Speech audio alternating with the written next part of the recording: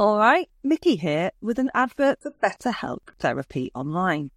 You all right? Such a small question, and sometimes such a big question too, eh?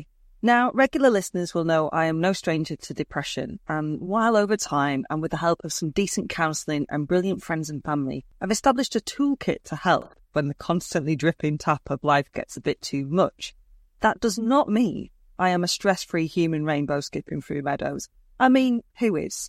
We all carry around different stresses, big and small, and sometimes we can deal, and sometimes it's much harder to cope. Life, innit?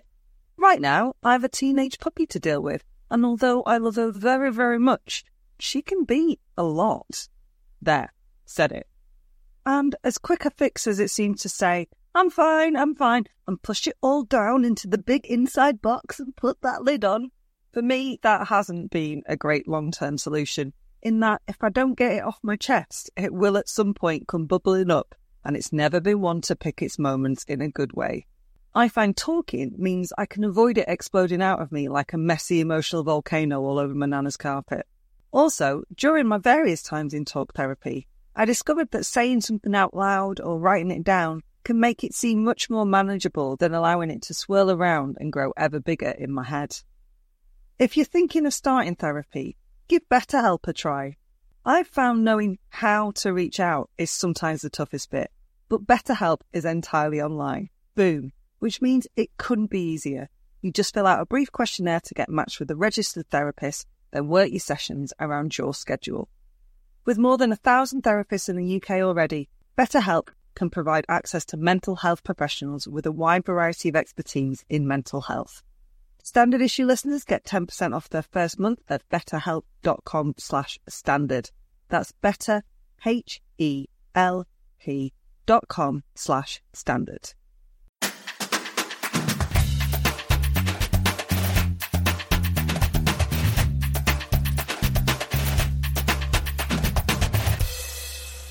Standard Issue for all women. Hello, Jen here to tell you about this week's episode of The Sunday Chops. This week I was delighted to be joined by theatre director and founder of the WOW Foundation, Jude Kelly. Jude Kelly has had a remarkable career over the last 40 plus years, including a stint as the artistic director of London's South Bank Centre and, of course, setting up the globally successful Women of the World Festival. She's also one of the co-founders of the Primadonna Festival, which returns for a 5th year this summer in Stowmarket, Suffolk. She joined me to chat about the festival, as well as look at some of the highlights of her incredible career and her choices around platforming women. We also talked about dismantling prejudice and why financial equity is integral in the pursuit of gender equality. She's an incredibly impressive individual and I found chatting to her absolutely fascinating, so I do hope that you'll enjoy listening to this episode too. I am joined by theatre director and founder and CEO of the WOW Foundation, Jude Kelly, who needs no introduction really. Thank you very much for joining me today, Jude.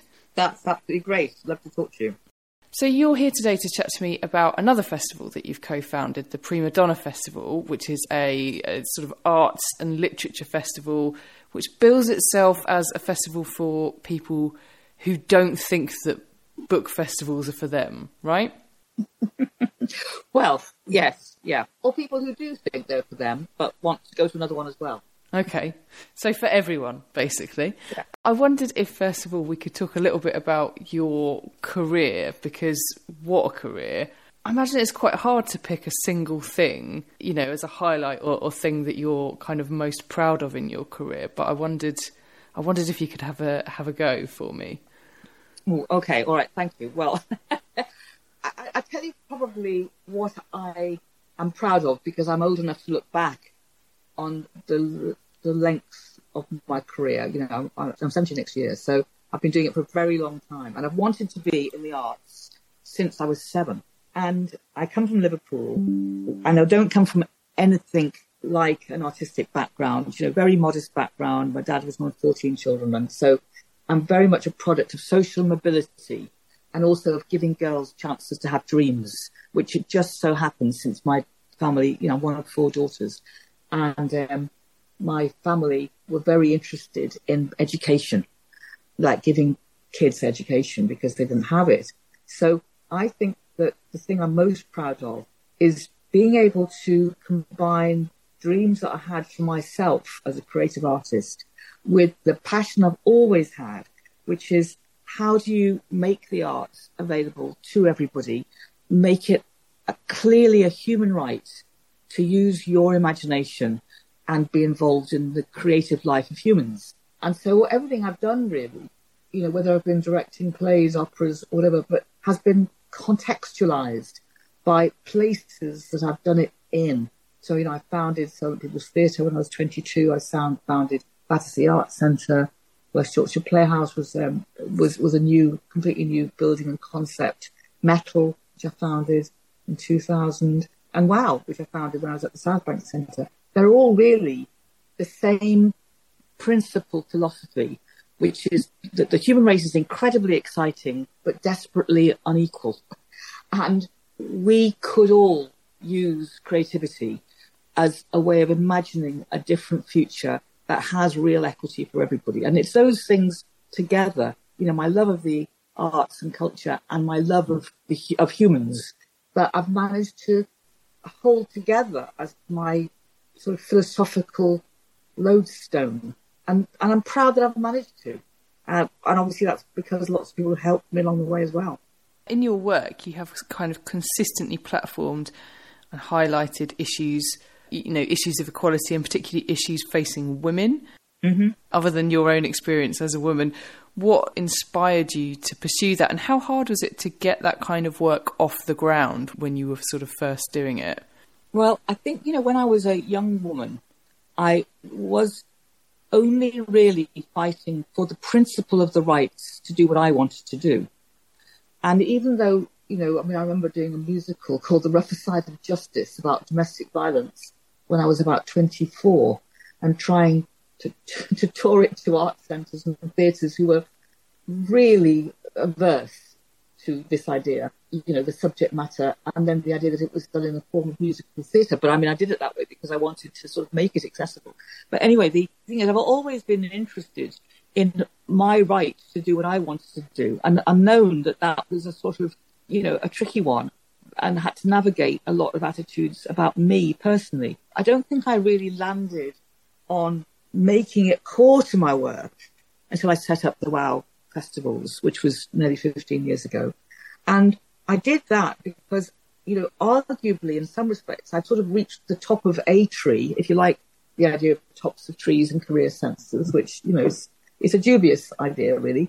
But I was the artistic director of the South Bank Centre in London. I was the first woman to have that role. And not just the first woman to have that role, but I suppose the first northern person who wasn't educated at Oxbridge to have that role. And I looked at everything that I had the power to curate. And I realised that despite that power, the majority of work available, whether it be, literature, music, dance, film, visual arts, it was basically, to support and lionise the history of the male canon and, of course, the white male canon. And I just thought, there's no point in having all this power if I can't make substantive changes to that narrative. And that's why I started WOW. And also because I had so many young women, because it was like a time before Malala was shot, before Boko Haram, before Delhi rape, before Me Too. There were so many women was saying, we don't need feminism in the West. What a shame for those women in Pakistan. There was such a sort of entitlement idea that we got there, which was a total lie, and such a patronising idea about the sort of way that other parts of the world were tackling inequity. So I just thought, look, let's celebrate what girls and women and non-binary people have done, which is incredible, like it's everything. But also let's not be pretending that there aren't huge obstacles and new obstacles, ones that we didn't have 25 years ago. That brings on to social media, etc. And I think it was hard because, when you're a woman without power, it's hard to get it. When you're a woman with power, people don't really want you to use it, if you like, for your own tribe, because they think, well, isn't that a bit miniature of you? Shouldn't you be really, striding out into the whole world now as if women is still a miniature subject? So I think it was hard initially. But of course, WOW has been a huge success globally. A surprise to me. I didn't expect to set up a global movement. So I didn't expect to set up a global movement, and I'm incredibly proud that it is that. But what I realised in the doing of that is that it's an ongoing education for me.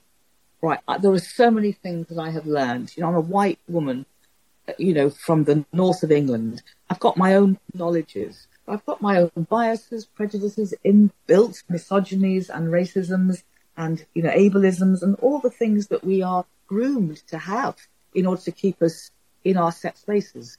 And so being able to be with people who taught me what I need to unlearn and taught me new ways of imagining the world, not from my position, but from a shared space. That's been a unique experience. And of course, it's made me much more skeptical about the work that I began when I was young, which was, directing plays. It's skeptical because so many plays that I could do and have loved, they all start from the position of, this is the world as it is, and then we'll comment on other people. And it's really difficult now for me to enjoy directing those plays. No matter how beautifully constructed they are, no matter how powerful the narrative, it doesn't really take into account the way the world actually is. So it's been both creatively very fulfilling doing WOW, and it's also made me have to re-examine at a very deep level other aspects of my creative yearnings and think what to do about that. You said something really interesting then. You said that I always put it as like we're socialised to, we're socialised to have, I don't know, like internalised misogyny or racism or ableism, etc., etc. And you used the word groomed, which I've never heard used in that context before. But of course, that is what it is, isn't it? I think it is, yes. Socialised suggests something sort of almost jolly. Yeah. And kind of accidental. It's not accidental. You don't always have, overt eugenics to have to deal with. You don't always have to deal with the Ku Klux Klan, but you've always got a policing of socially agreed norms that are dominant. And you've only got to travel, so far from those certainties as we've been given them for people to really bristle and to try to police you back into your space. Now, that's not just generalised socialising. That's very determined. And I feel that we need to use the word groomed because groomed also means that we have a bias towards loving the thing that has groomed us. If you see what I mean, we're attached to it in a very complicated way. And I think that we need to recognise that because we know that we are trying to open the gates, but we're also keeping gates shut for others. It's really hard to do this thing that we are trying to do, which is imagine a new world, walk towards it while having to live in the world that we're in. And, I think it's going to take hundreds of years to unpick this intense tapestry of this is what the world is supposed to look like, and then us trying to thread another one, which is, no, this is what the world could look like and will look like. Because we don't have any reference, do we? We've never done it. So I think I use the word grooming intentionally, partly so that I don't pretend to myself that there isn't an embedded desire to please the groomer, because that's what grooming is. It's about making you feel you have a particular role to play and pleasing the person who did it. And I think that women are absolutely groomed to please.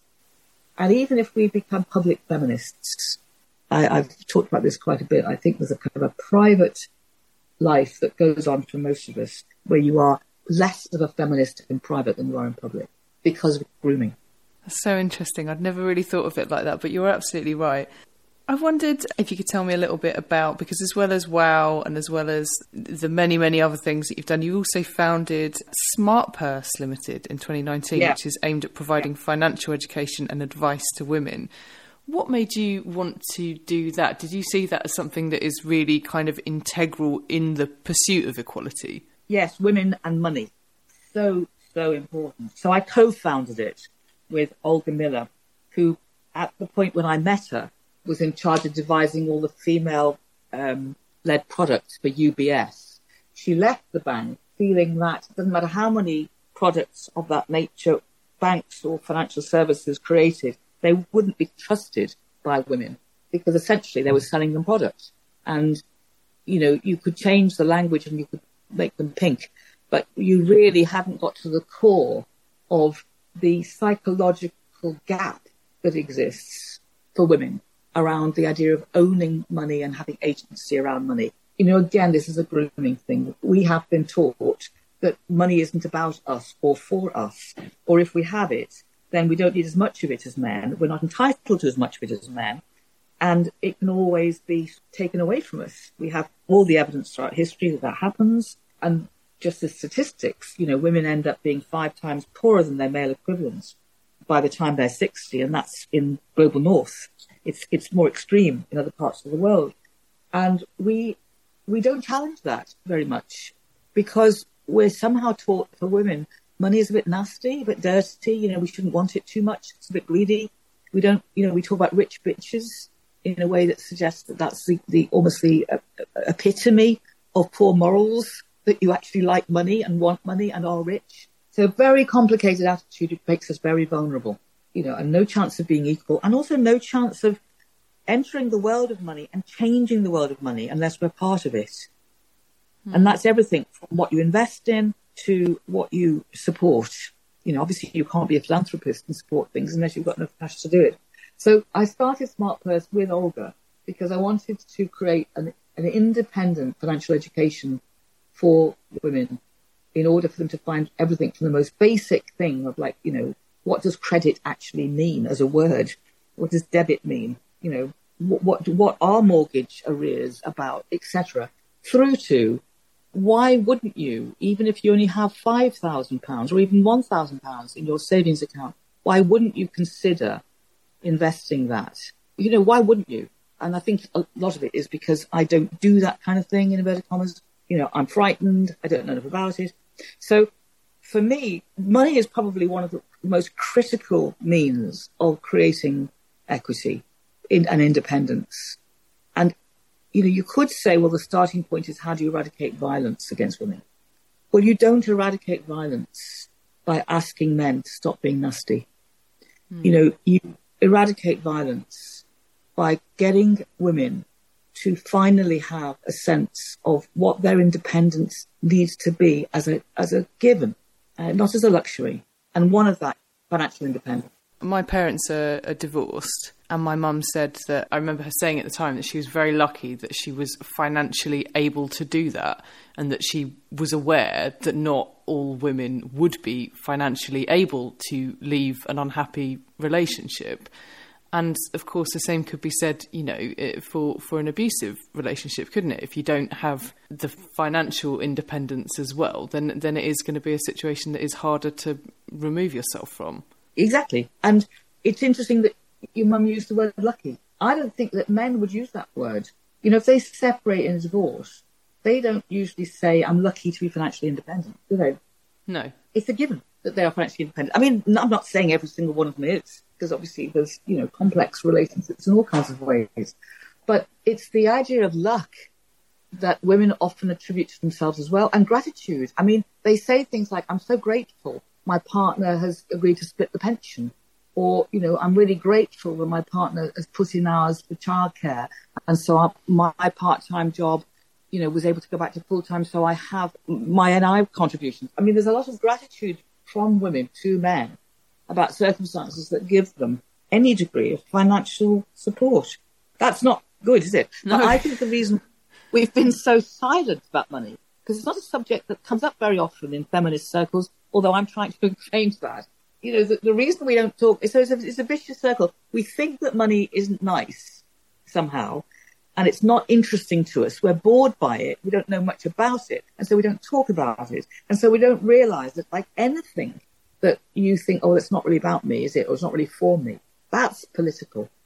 So, it's not for women to change plugs and do the washers on their washing machine. But the result of being kind of helpless around basic practical things like do it yourself, like money, like building stuff, like, does your car work, means that women are trapped into helplessness if they're not careful. And it is up to us to change that. Again, I'm not blaming women, but I'm simply saying, let's not be naive and think that that's all going to land on your plate because, suddenly patriarchy is going to say, here's tons of information you've never had. Have it for free. In fact, we'll pay for you to learn. That's not going to happen. So we have to know where our pitfalls are and do something about them.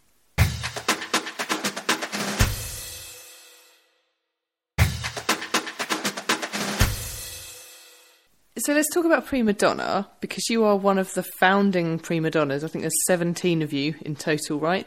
And the festival is in its 5th year this year. Can you tell us a little bit about the festival and how it came about?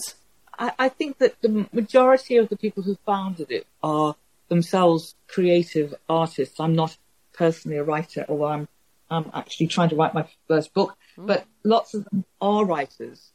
And I think that they wanted to start a festival. We wanted to start a festival that sort of began as its central idea. The writer could be given more support and helped to be braver, and that women's writing needed to have an even greater breadth of support. Now, obviously, everything that Kate Moss has done and the Women's Prize has been absolutely phenomenal and changed the nature of global publishing. I really do believe that.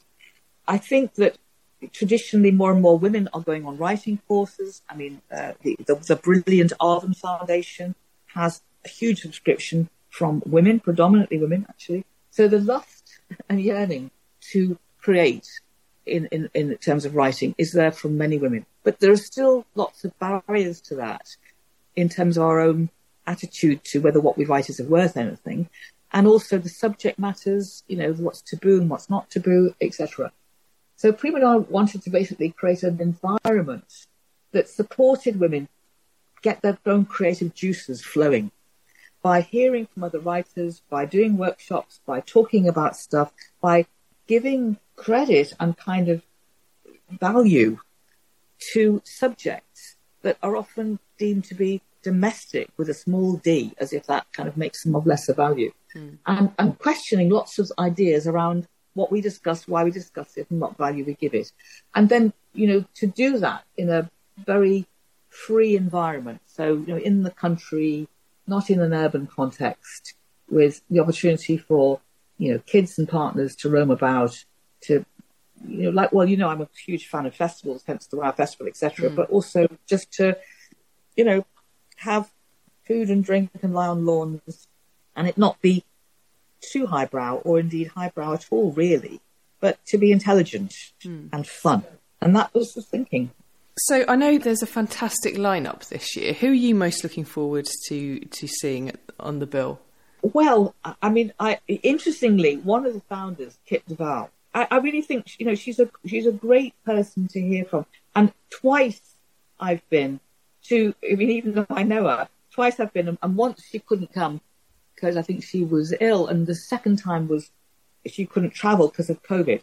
So this is the first time, I think, that I'll be sort of listening to her in person for a few years. And I think that, she's a great person for really telling people what not to worry about when writing, but also what to kind of care about. So I think really she's the person who I would suggest people go and see. Sandy Toxin won't be there this year. She and I have had some great conversations in the past. She's not going to be there. I will be there talking about money, so you can come talk to me. And I'm hoping to make sure that subject permeates a lot more than just like the talk about money, because I think that one of the things that we're trying to do at Primadonna is get people to kind of make sure that they move beyond their own comfort zone and, discuss and have things, that they would normally kind of go, oh, well, I don't need to know about that because it's not in my area. And I think that it's important that people kind of think differently. J.B. Gill, who she was, in the boy band JLS, discussing the new writing career And Emma Kennedy, who's, a master chef champion. She's going to be there. Again, women being proud of food and proud of cooking and proud of all of that. I think that's important too. There's going to be Daisy Buchanan, and Andy also, who's she won the Primadonna prize, and then she's going to crown the new Primadonna prize. I don't know who that's going to be yet. And because we're inclusive, so there's going to be Ian Dunge about how Westminster works and why it doesn't. Lots of really good writers, men and women together, and non-binary. And then, just in case you think, well, that sounds a little bit heavy, you can do the Figs in Wigs entertainment, watching that, and then the Mary Poppins dance along. So there's plenty to do. There's stuff for kids, isn't there, as well? So you can go as a family, and apparently well-behaved dogs are also welcome. So there's plenty for everyone in the family to be getting up to. Yeah, we haven't got as far as the feminist dog show, but you never know. That might. Fingers crossed. I know a few dog owners who'd be well up for that. And one last question. I know that the festival's really tried to keep its tickets low, and I think it's £50 for the weekend, which is sounds like a bit of a bargain to me. But I wondered if you could tell me how much, or if at all, the arts are suffering in this kind of cost of living crisis that we're going through at the moment. A huge amount. I mean, when COVID hit, and inevitably COVID plus Brexit plus so many other things, the unexpected nature of Ukraine and all of these things, it was going to have a massive amount of debris left on the beach when the tide of COVID went out. And so it is. There's a really frightening terrain, and we're nowhere near the end of it, are we? We don't know quite what the world's going to look like for us in another 5 years' time. And the arts have been very vulnerable. They lost all their traction during COVID, no performances, no work, etc. And they've never been able to find their feet again yet, even though people want the arts and need the arts. So it's a tricky time. The Arts Council obviously are trying to do a combination of sustaining what's there and levelling up what's not been there. And that's controversial and difficult. And the government are not likely to kind of roll in again with any more money. So, and the subject matter for freelancers, that is where the massive concern lies. That not only, are well-established places finding it difficult to sustain the level of work that they've previously done, which means that they aren't able to give work to writers and technicians and so on. But it's very hard to create kind of new endeavours at the moment. So I think it's a difficult picture. But, because I have to always believe that doing something is better than not doing something, and only by doing things can you build new energy, then that's why it's really important that, for Cultural Wow, for Primadonna, that, if you have the weekend and you can make the time to come and do something, every single one person who comes and does it and finds a decision to spend, 50 quid on a weekend ticket rather than something else he would have done there, 50 quid, then I think it's really important. If you were going to give a birthday present to your partner or your mum or your daughter and you were going to spend a bit of money on them, well, give them a ticket to this instead, because the long-term impact of the arts at the moment is a bit wobbly unless we all pitch in together. And we know that we need it. I won a dance award with Paca Peña the other day.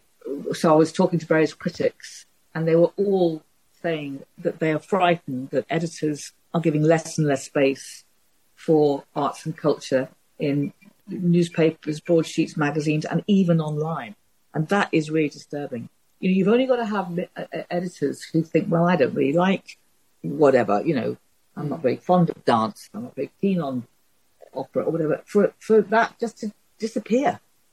And, we need to be inside the legitimate story as well as making our own stories on the outside. So I do think constant pressure to have attention, to have limelight, to have the story, front and centre in people's minds about the arts and culture is very critical. The Primadonna Festival is happening in Stowmarket in Suffolk between Friday the 28th and Sunday the 30th of July. And you can find out more information about the festival by visiting primadonnafestival.com.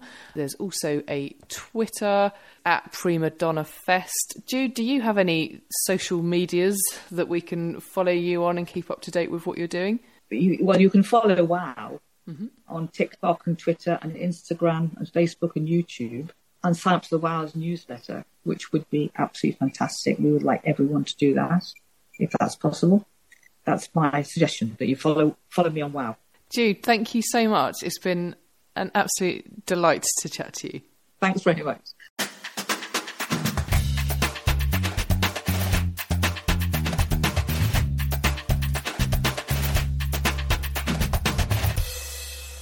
Standard issue for all women.